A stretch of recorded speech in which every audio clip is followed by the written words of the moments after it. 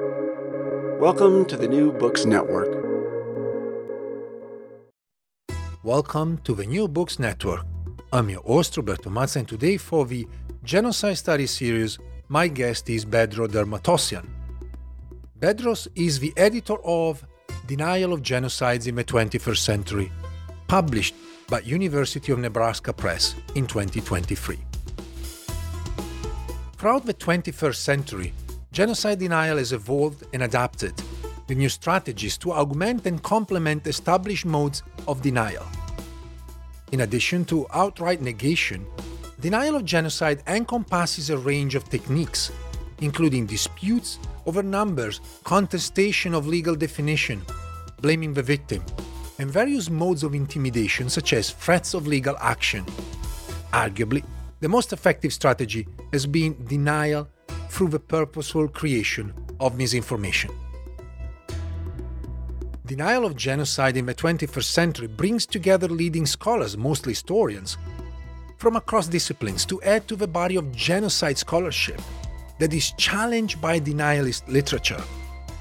So, by concentrating on factors such as the role of communications and news media, global and national social networks, the weaponization of information by authoritarian regimes and political parties, court cases in the United States and Europe, freedom of speech, and postmodernist thought, this volume discusses how genocide denial is becoming a fact of daily life in the 21st century. Before we begin the interview, however, I think it's important to quote from the very first page of the book. To all victims of genocides and their descendants who still have to endure shameless denial of their genocide. First things first, Bedross, welcome. Thank you, Roberto, for interviewing me for the second time. I think actually this is the third time. The first time was for my own podcast, Jerusalem Unplugged. So I guess yes. I guess we can say you are a regular, certainly the guest I interviewed the most. Let me start with a question about yourself and a broader question about the origins of the book, and perhaps you can elaborate about the process of putting together the scholars and how you organize the volume and decide on which topics to cover for denial of genocides in the 21st century. Yes.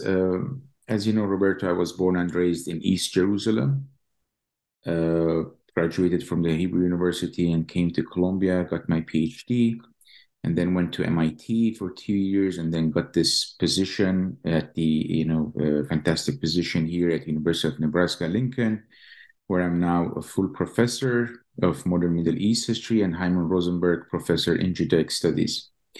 My areas of interest are in general modern Middle East history, comparative genocide, ethnic violence in the late Ottoman Empire, and Palestinian history.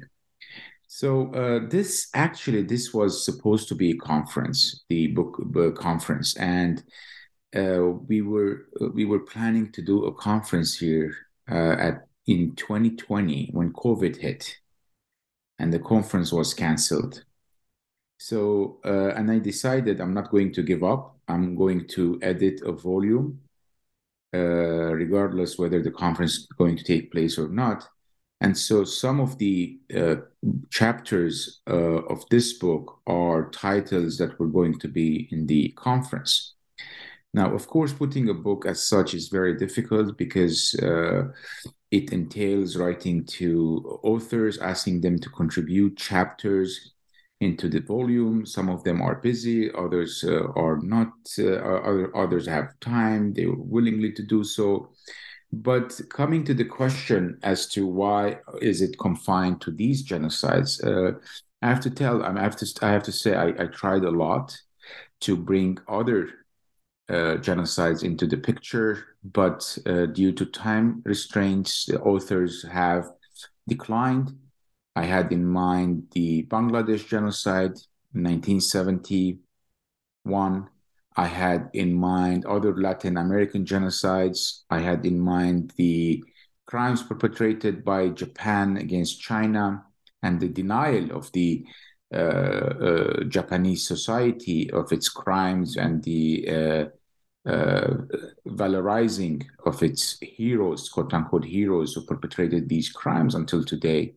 I had other aims in mind, but we were confined to these chapters. And as I say in the introduction of the chapter, these are just samples. I mean, I never agreed that there's a book which should be a definitive history of anything. These are samples of genocide denials in the 21st century. In my mind, genocide denial has been very popularized in the past 2 decades or so, probably due to social media, fast communication, misinformation, as you argue. But I also noticed that during COVID, in particular with the no-vax movement, a number of these sort of denialists have become more popularized, almost mainstream. And I was wondering if here you can start discussing the question of definitions. What does genocidal denial means, and how did contributors of the book see this particular issue? Of course, Roberto, denial of genocide is denial of crimes that have been perpetrated by the perpetrators and their descendants. But denial according to Gregory Stanton, for example, who is a genocide scholar, he says that there are 10 stages for genocide. The first one is classification, followed by symbolization, discrimination, dehumanization, organization, polarization, perpetration, persecution, extermination, and denial. All right. So denial follows the extermination path, following the extermination, and denial does not mean that it entails that it means that the genocide has not ended. So denial is not only the reluctance to acknowledge the historical injustices of the past, but it further aims to killing the dead and their memory over and over, inflicting pain on the survivors and their descendants, and demonstrating the future acts of violence are possible in a climate of deception and impunity. And I argue in the book that by denying genocides, both states and non-state actors become complicit in the process of genocide, transmuting the violence from the physical to the psychological plane. Imagine the traumatic effect of the descendants when they are encountering denialism on a daily basis. So denialists now become ideological as well as biological descendants of the perpetrators. They continue the process through print and audiovisual material, desecration of genocide monuments, and the exertion of pressure on different governments in order to prevent, through lobbying, through exerting pressure, the passage of the concept of genocide. And as I argue in the book, the most important example of a denialist state is that of Turkey, which spends millions of dollars, uses it as a policy, foreign policy, internal policy and foreign policy, through mobilizing both the foreign ministry, cultural centers, consulates, student associations. And for example, when I did the centennial for the Armenian genocide here in 2015, the Turkish consul rushed from Chicago, actually, came to UNL to meet with the chancellor, trying to understand what is happening here, and maybe put pressure in order to cancel the conference, but he was not successful. Now, all the authors in this book agree that there is a new phase here in 21st century, a new phase in which now denial has taken a new attire. It's the age of social network. It's the age of internet. It's the age of misinformation. It's the age of producing so-called historical scholarship. It's the age of the rise of right-wing governments, both in the Western Hemisphere, specifically United States during Trump's period, but also in many other European countries, such as Austria, Hungary, Italy, and many other countries, in which now right-wing groups are rallying behind genocide denial, but also most prominent would be the Holocaust denial. Even in the United States, you have the rise of Proud Boys, QAnon conspiracy theories, and all of these are, and this is happening also, as you mentioned, during the COVID period. And there are a lot of conspiracies are going around about the Jews are behind this, Jews are behind that, and there wasn't Holocaust. Holocaust is a farce, etc., etc. So you see these types of denialisms are emerging in different parts of the globe, not only confined to the Holocaust denial, but also encompasses in it other denial of genocides. Looking back at the images of January 6th, United States Capitol attack that took place in 2021, there is some sort of a dark irony. You have individuals who are generally known as denialists. They would deny the Holocaust or downplay the Holocaust, claiming that the numbers are not correct. And at the same time, and this is the irony, wearing T-shirts saying 6 million were not enough, implying that 6 million Jews were not enough to be murdered during the Holocaust. And I found that extremely ironic, obviously very dark, ironically speaking. Now, you already talked about the reasons why a book on denialism in the 21st century is important. But I was wondering if you can go deeper and tell us more about the necessity of such a work. And also perhaps you can tackle the question about the denialists. Who are they? What do they want? So in this volume, I discuss, the book volume discusses some of the ongoing denial mechanisms of some of the most horrendous genocide, as I said. And there, of course, there's no genocide in the course of history that has gone without being denied by states and non-states actors, often including quote-unquote professional historians and pseudo-historians, though I divide them into these denialists into state and non-state actors. Even the Holocaust, for example, with its all audiovisual proofs, it's still being denied by individuals and handful of states. So the denialists are states, state-backed projects. The non-state actors are individuals who are quote-unquote legitimate scholars using the cloak of scholarship in order to present something from the perspective of both sidism. Instead, it was war. They were killed. We killed. They killed, etc. And there are many techniques of denying the genocide. And you have also individuals who are connected to states, such as the Turkish state, who have reputable positions in legitimate universities here in the United States or in Europe. And so, but again, there is sometimes these denialists are dormant, but when the political atmosphere changes and the right-wing groups come into the front, you see them rising into power. For example, in Turkey, situation is worse today than it was 20 years ago in terms of the Armenian genocide denial.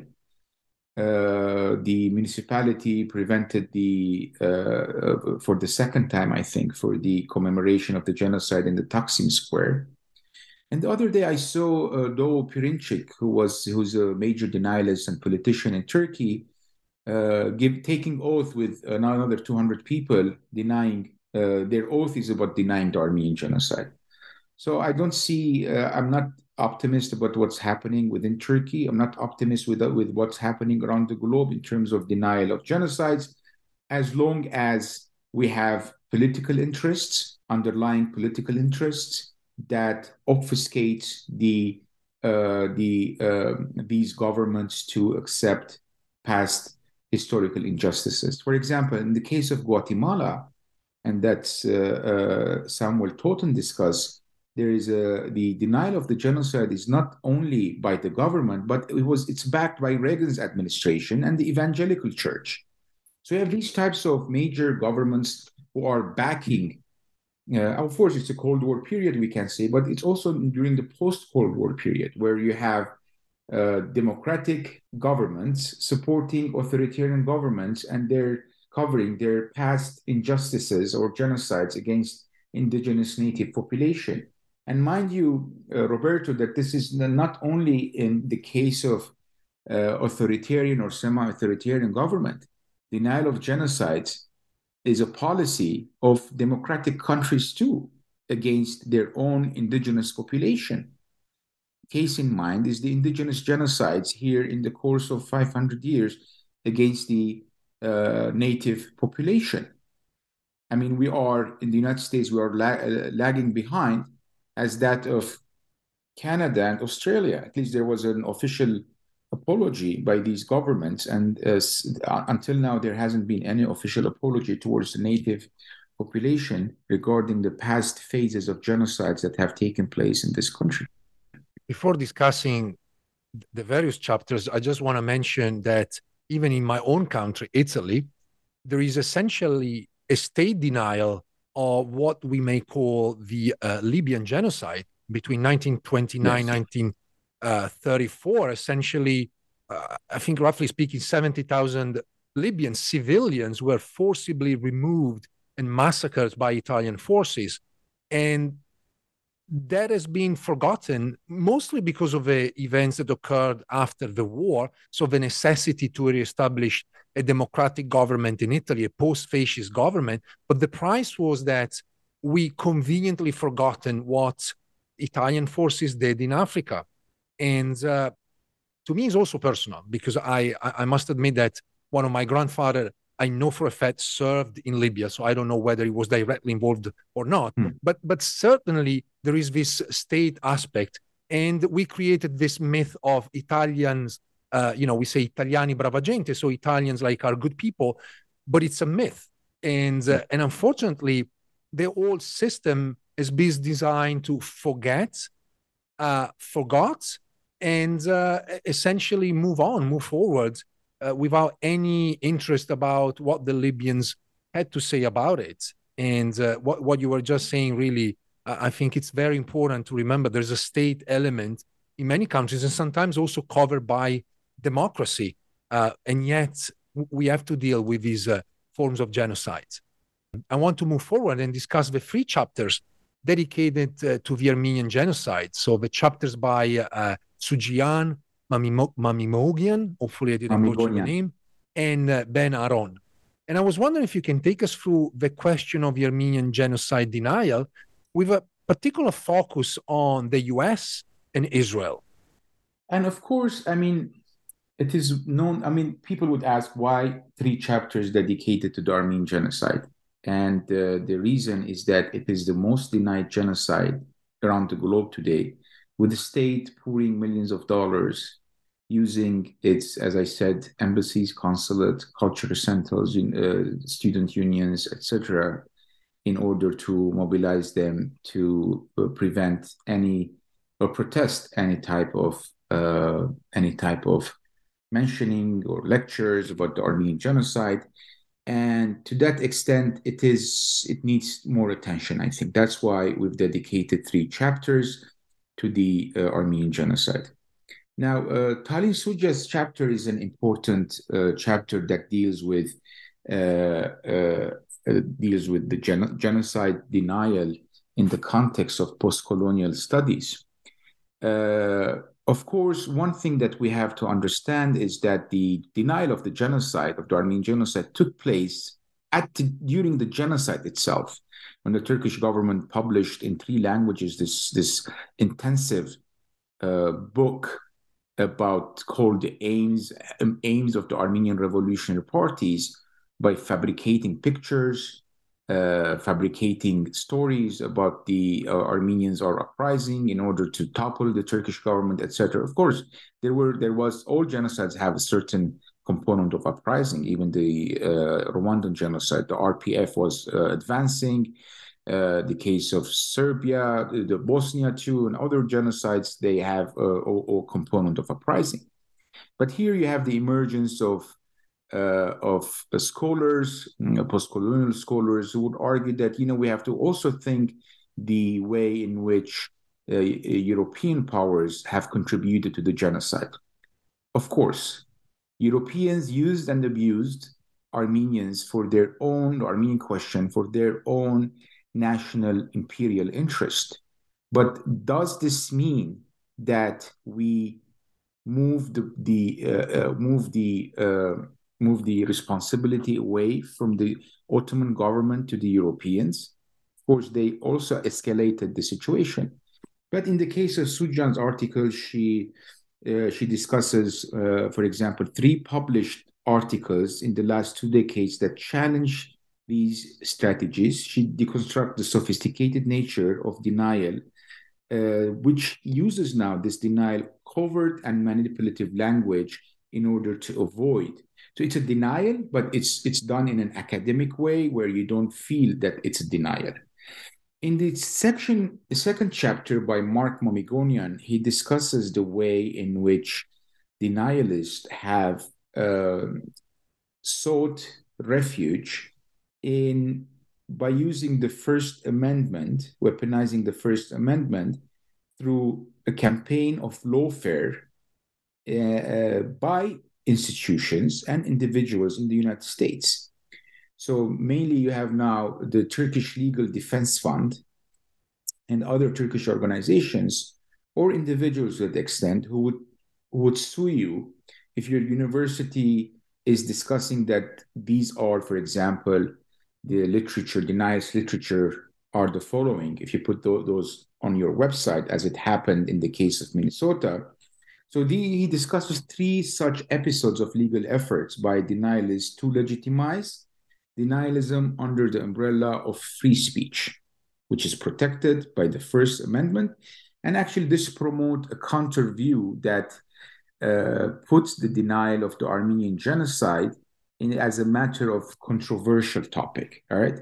So once you create a controversial topic, it means that it is not a denial, it is not a genocide, it is still debated whether it's genocide or not. So shedding light, putting the seeds of doubt in the legal framework, and the judges would come, and of course judges wouldn't decide whether it was a genocide or not genocide, because that's not the task of federal judges or local courts. Here their first aim, I think, is to protect the First Amendment, freedom of speech.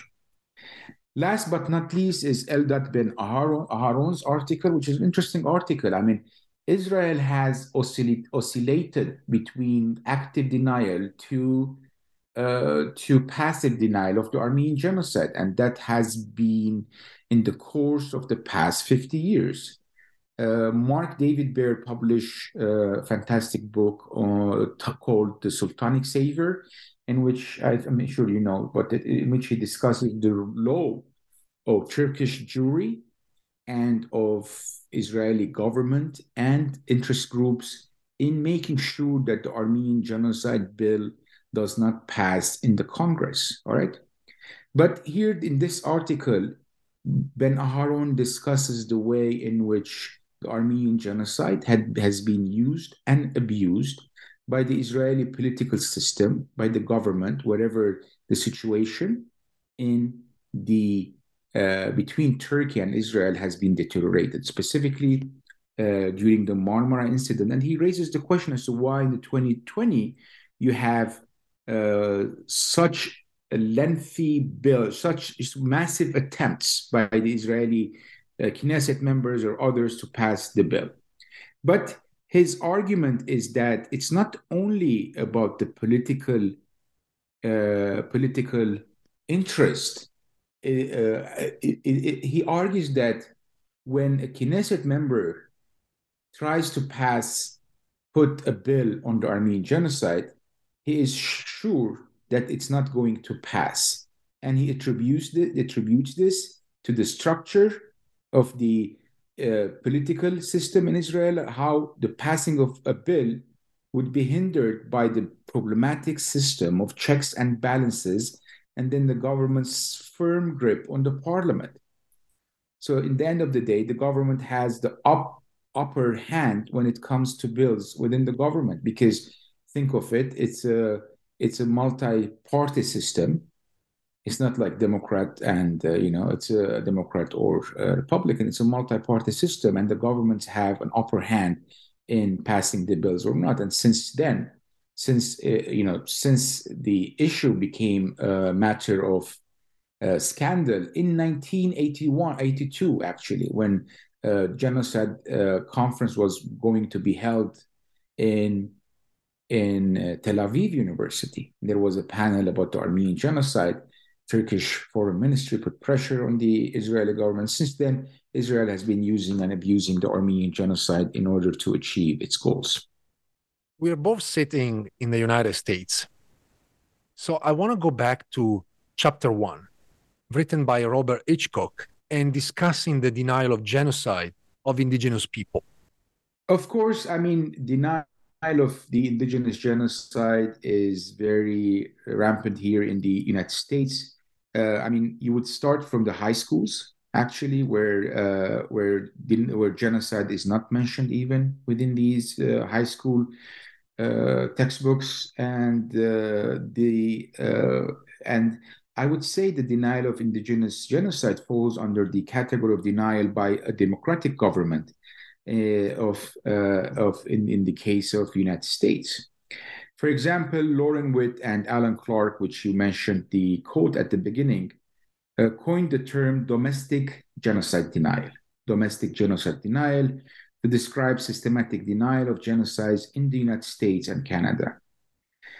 So what we see among the denialists of these countries or scholars is that they highlight the role of diseases rather than human agency in the decimation or the depopulation of indigenous North America, population of indigenous North America. So their theory is the virgin soil theory, quote unquote virgin soil theory, which attributes the annihilation of the native population to activity of microbes. And it's smallpox, and all of this. It's present in the process as an inevitable one. But of course, you have other scholars in the United States, including many in state universities, who have challenged this approach by arguing that settler colonialism was essential to the disease process. And you know that settler colonialism is a subfield within colonial studies. And there are some who argue that settler colonialism itself is equal to genocide. Settler colonialism cannot exist without annihilating the local population.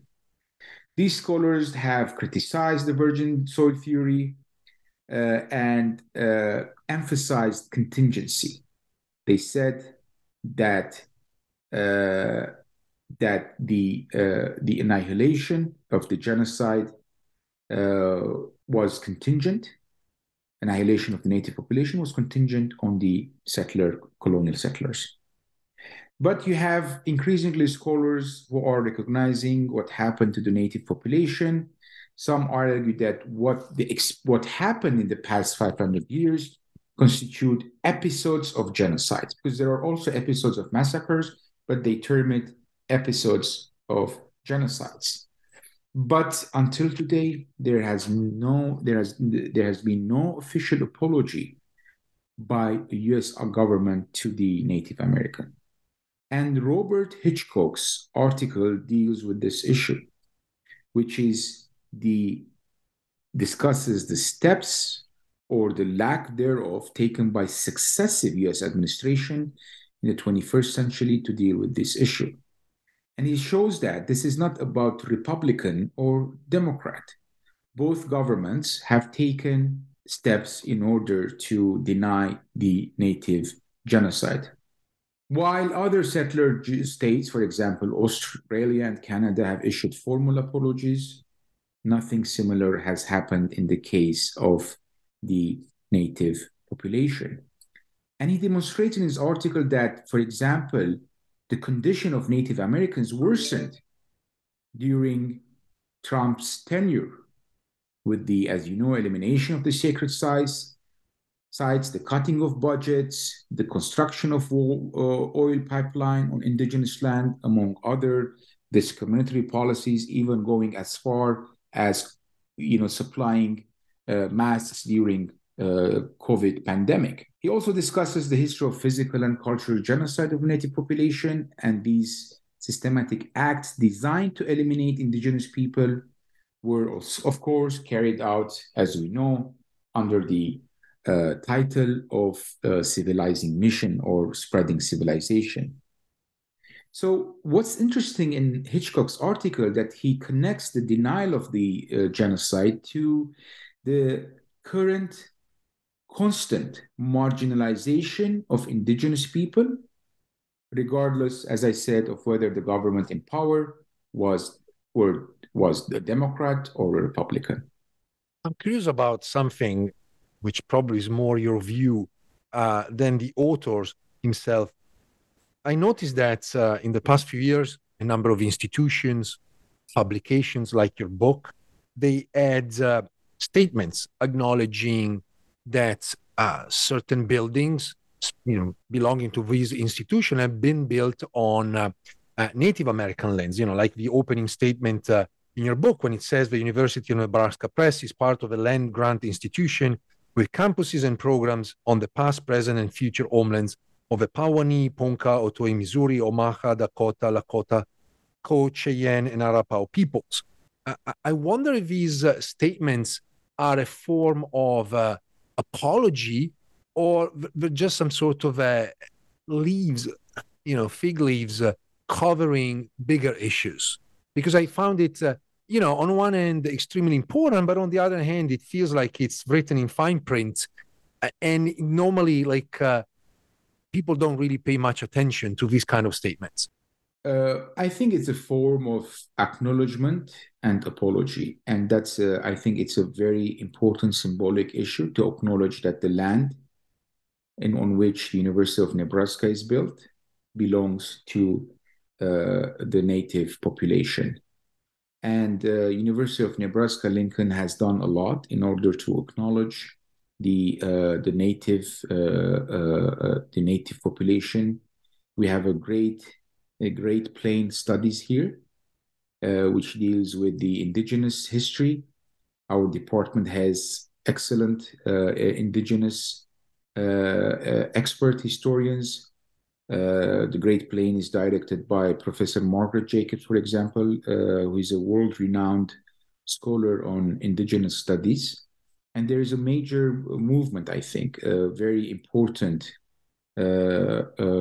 movement here at the University of Nebraska to amend the past injustices that has been made against indigenous people, the minimum of which is to acknowledge the land grant and maximum of which would be initiate lectures, teach about it. The minimum we can do is to teach about it, teach about these injustices, teach about racism, teach about the way in which the indigenous population were decimated, annihilated, in order to understand, in order to teach the new generation as to what the country was built on. It's a settler, United States is a settler colonial country.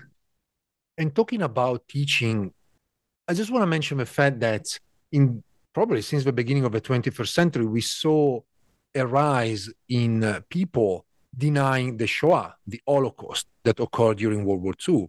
And as much as universities, but even high schools are offering classes about the Holocaust, it seems that the teaching of the subject is not enough to prevent this growth in the number of denialists.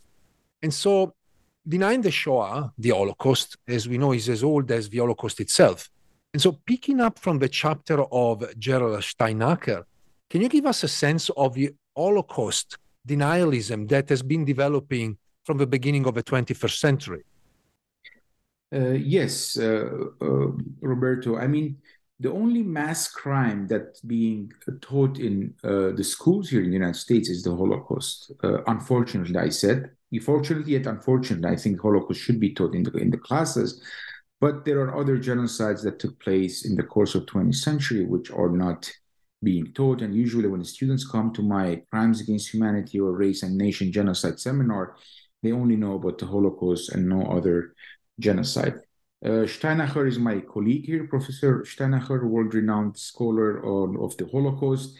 His chapter is extremely important because he discusses the nature of the Holocaust denial in the 21st century and demonstrates how anti-Semitism, racism, and the denial of the Holocaust have all been on the increase in the United States in the 21st century, as evidenced, as we saw, by the riots at the US Capitol on January 6, 2021, the emergence of the Proud Boys, and the spread of QAnon conspiracy theories. I mean, here's the thing: wearing shirts and invading US Capitol, wearing shirts that says 6 million Jews were not enough. What's the context? And I always ask my students, we have to ask ourselves, why do we attribute every natural disaster, not natural, but human-made disaster, to the Jews? The Jews were behind it. I mean, these conspiracy theories were also widespread during 9/11. You know, the conspiracy theories that Jews were behind 9/11, etc. You know, so these stem from a long period of long history of anti-Semitism, you know, racist anti-Semitism that began in the 19th century. Of course, anti-Semitism existed in the course of history, but the 19th century, we begin with the racial anti-Semitism.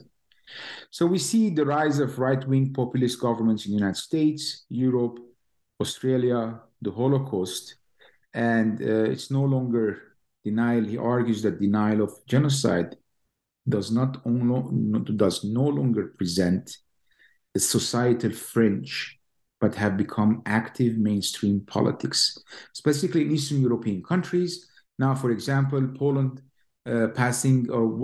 is adamant that the Polish population did not take part in the Holocaust, you know. So he argues that denial is a form of anti-Semitism and is deeply connected to the belief in a conspiracy of Jewish global domination. And so this becomes specifically dangerous in the age of internet, where internet has become a fountain of misinformation and cesspool of conspiracy theories about the Holocaust. This is not in the case of the Holocaust, but in the case of all other genocides. And the increase, he argues, of the Holocaust denial is connected to the growth of anti-Semitism, neo-fascist movements across the globe. So here is an important aspect of that's not being discussed. We tend to think we tend to use the concept of right-wing governments, but then what's the connection between right-wing governments and fascist governments? There's a connection there. Could it be that the right-wing government would eventually turn into a fascist government? And this might happen in a period or in a case of major financial crisis, major civil war, immigration crisis. I mean, here's the thing. I mean, there's a direct connection between Syrian refugees and rise of right wing, whereas Ukrainian refugees are welcomed, for example, in European doors open for the Ukrainian refugees, whereas Syrians fleeing through Turkey are prevented to enter Europe because of their religion and identity. I want to move forward with the other chapters of the book, and the remaining contributions focus on genocides that occurred in Cambodia, Bosnia, Guatemala, Rwanda, and lastly in Syria. Now, I know it's a lot, but given the time we have, I was wondering if you can try to go through these chapters and highlight the question of denialism in this context, particularly in the 21st century. Of course, in the case of Ben Kiernan's article, the denial of the Khmer Rouge genocide, he argues that denial, which took place during the Cold War period, 1975-79, its denial actually led to the second Khmer Rouge genocide, which took place 1992, 1993. Many don't know that the second genocide transpired in this period, and it was based on denial.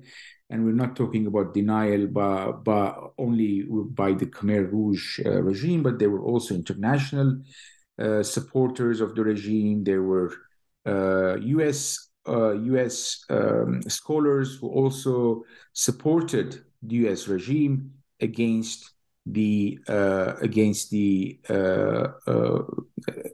so supported the Khmer Rouge regime against the US policies.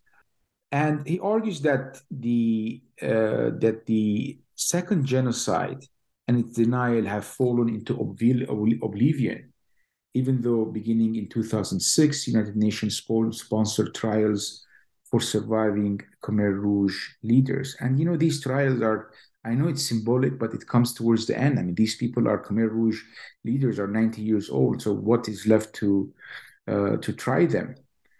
So his article demonstrates the grim fact that the denial of genocide and lack of punishment emboldens the perpetrators to commit further genocide. So his article deals with the denial of the Khmer Rouge genocide in 1975 to 79, leading to the second wave of genocide, and the way in which that denial continued in the 20th century until the United Nations put together a court to try the perpetrators. In the case of Samuel Totten, it's a very important article which deals with the denial of the Guatemalan genocide perpetrated during the regime of Efrain Rios Monts, whose cover-up was not only supported by his government, but by the US administration under President Ronald Reagan, and the actions of the Guatemalan and American evangelicals. And so all of these groups actually played a role in covering up the decimation of the Mayan indigenous population by the military. This is extremely important. Again, as I discussed at the beginning, US governments do back sometimes governments whose hand is full with blood or in blood in order to preserve their national interest. Yelena Sabotich's article is also extremely important, which discusses the regional political implications of the Bosnian genocide denial. She discusses the ways in which denial of both the genocide in both Serbia and the Republika Srpska have taken shape in the 21st century. And this denial, she argues, is used to bolster the independence of the Republika Srpska. And this denial, we're talking about the Srebrenica massacres, which are part of a larger genocides. She demonstrates in the article how Bosnian elites resisted the international justice mechanisms such as the ICTY, International Criminal Tribunal of Yugoslavia, due to their fear that the course would lead to the abolition of Republika Srpska. This is the small republic within Bosnia that played an important role during the genocide. The article by Roland Moreland, actually, about the denial of the Rwandan genocide, concentrates on one book, which is Judy Revere's controversial book titled In Praise of Blood, The Crimes of the Rwandan Patriotic Front. Of course, no one is denying that the RPF committed some crimes, but putting that in the same level, equating that into the same level of the Rwandan genocide, it would make it is a historical fallacy.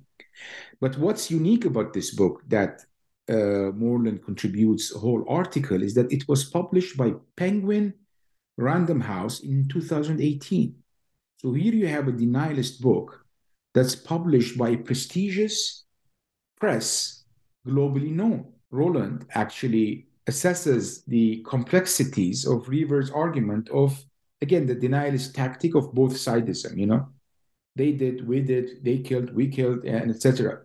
And the problem of the lack of concrete definition of what genocide denial is. So he argues that it is that the significance in praise of Blood, the book, lies in the fact that it was published, as I said, by mainstream publishing house. And he says, he contends that it is important to acknowledge other crimes, but how to do that when you have a genocide in which 800,000 people were killed at the same time when RPFs have committed crimes against thousands of people, and how to do that without falling into the trap of denial of the much greater Hutu power genocide. The last article in the volume is by Umit Ungur, prominent genocide scholar, and Ansar Shahud.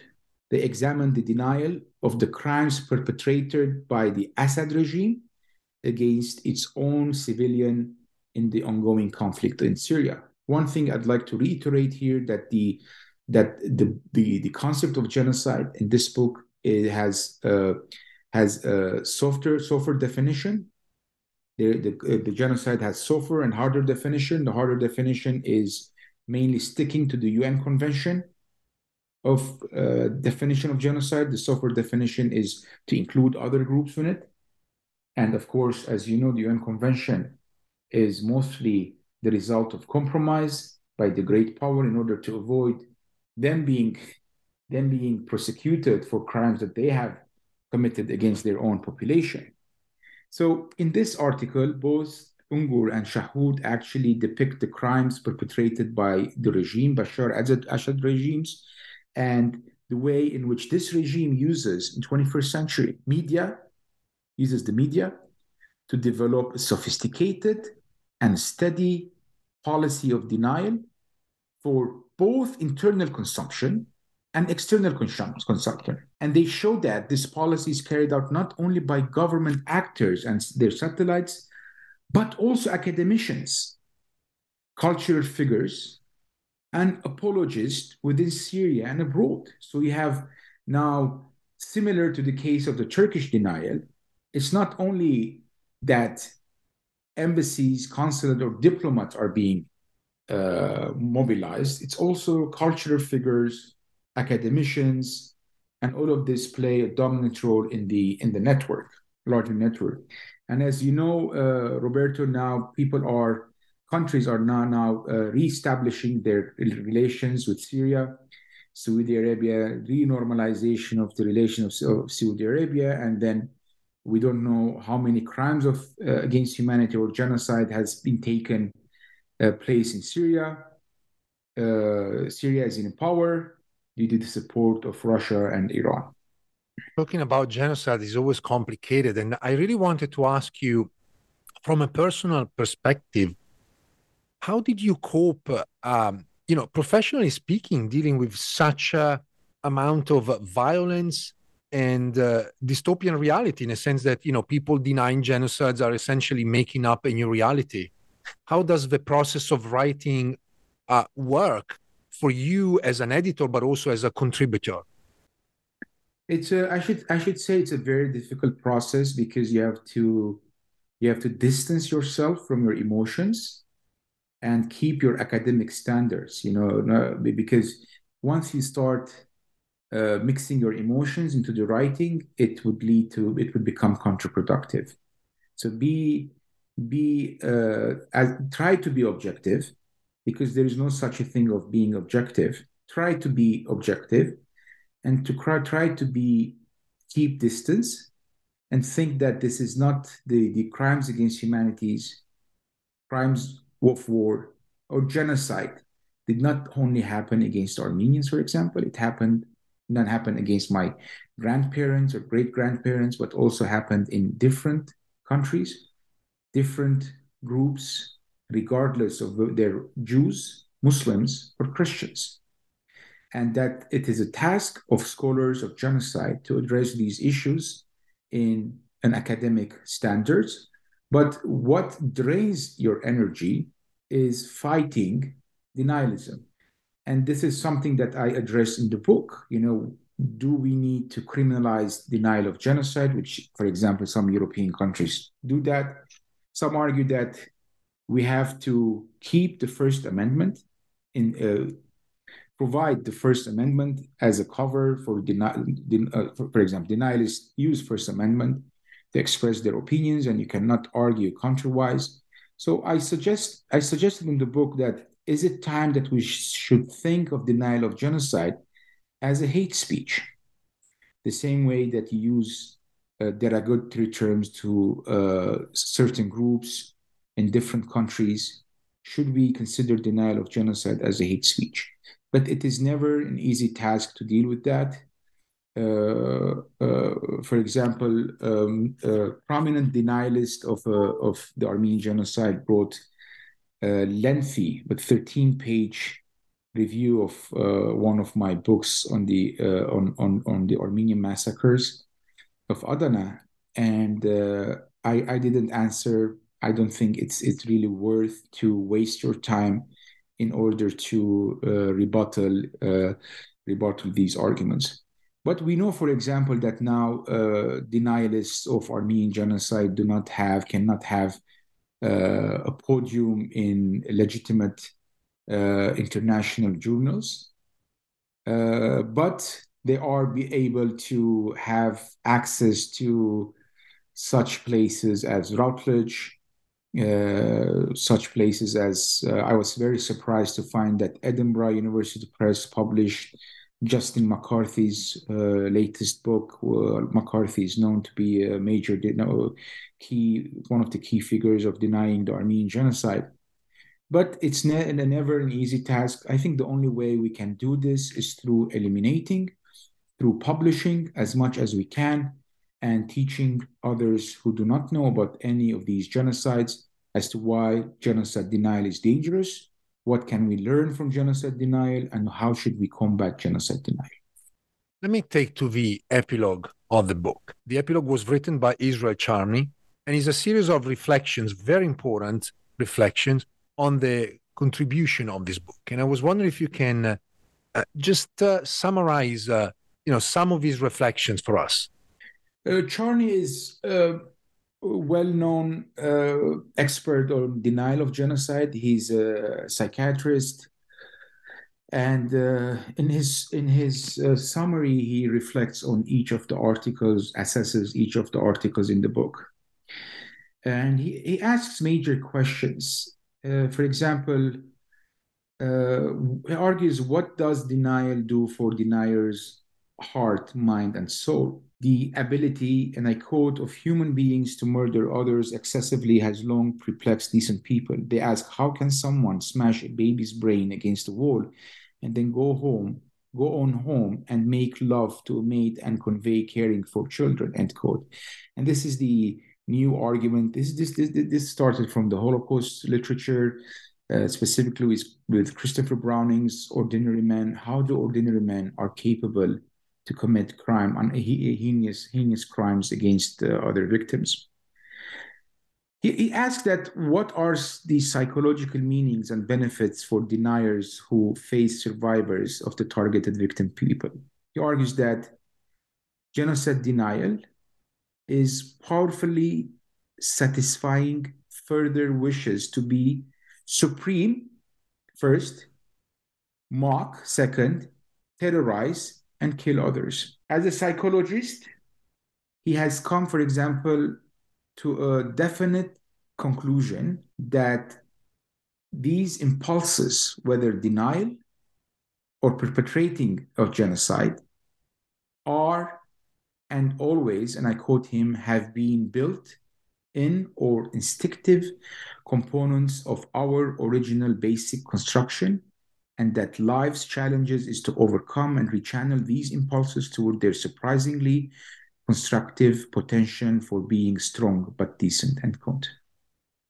He argues also that genocide denial is a powerful protective mechanism on a deeper emotional levels to help people, both individuals and collectives, to get rid of moral responsibilities, of shame and guilt, or responsibility of making amends. And an interesting thing he says, that genocide denial helps people to be able to sleep when they have behaved abnormally. And of course, as I argue in the book, that the denialists of genocides or their descendants are continuing the genocide itself by denying it. Of course, there are major other factors of denying of genocide. If your whole nation is built on genocide, then deconstructing the myth of your glorious nation would put into question the myth of making nation, the myth of the emergence of this great nation, whether it's Turkey, whether it's settler colonial states, whether it's Republika Srpska, whether it's Rwanda or other places. It's going to question the myth of creating your nation. And most dominantly, we see this in the case of Turkey. It's not a passive denial, it's active denial. It's aggressively active denial. Even sending letters to all types of scholars, whoever touches the word Armenian, the Turkish associations here in the United States send an 8-page letter condemning their usage of the word genocide and then explaining, copy-paste in 8-9 pages as to why it's not a genocide. I have one last question, and I'm very much interested in your views in relation to denialism in our current context, particularly moving forward. So how do you see this problem in the coming years and decades? I'm not an optimist as a person. I think denialism is going to continue. If it's in the case of Turkey, if it's in the case of the Holocaust, if it's in the case of other genocide, and with the rise of right-wing governments, with the rise of economic problems, with the rise of war in Ukraine, with other refugee crises, we will see that denial of genocide is going to expand. Countries that deniers enjoy the benefits of free speech, they're going to infiltrate more and more into mainstream publishing market with the aim of legitimizing their denial scholarship as part of an academic debate. So once you put denial of genocide as a part of an academic debate, then it would be a matter of shedding doubt that this has really happened. Think of BBC, for example. BBC, so much people so much respect BBC supposedly, but BBC never uses the word genocide in its it says Armenians say, and Armenians say until where Armenians are going to say. And another thing that we're going to see more and more is that denial of genocide is not going to be confined only a small group, but is going to be composed of strong movements infused with racism, bigotry against the victims and groups. This is not only a matter of anti-Semitism, this is a matter of anti-Armenianism and Islamophobia, among other types of hatreds. It's part of a larger feeling of xenophobia, conspiracy theories, and this is going to exceed and expand due to access to social network, the internet, we're going to see form of neo-fascism, neo-Nazism, and the spread of genocide denial. So as I say, the only way that we can fight against genocide denial is by spreading the knowledge about these genocide and why genocides are being denied and what can we do in order to combat genocide denial. Again, we have to think about, and this is a question or a comment to genocide scholars in general, or to historians in general, or academicians, social scientists, whether it's about time to think of genocide denial as a type of hate speech. This was Bedross Matossian, editor of Denial of Genocides in the 21st Century, published by University of Nebraska Press in 2023. Bedross, thank you so much. Thank you, Roberto, again.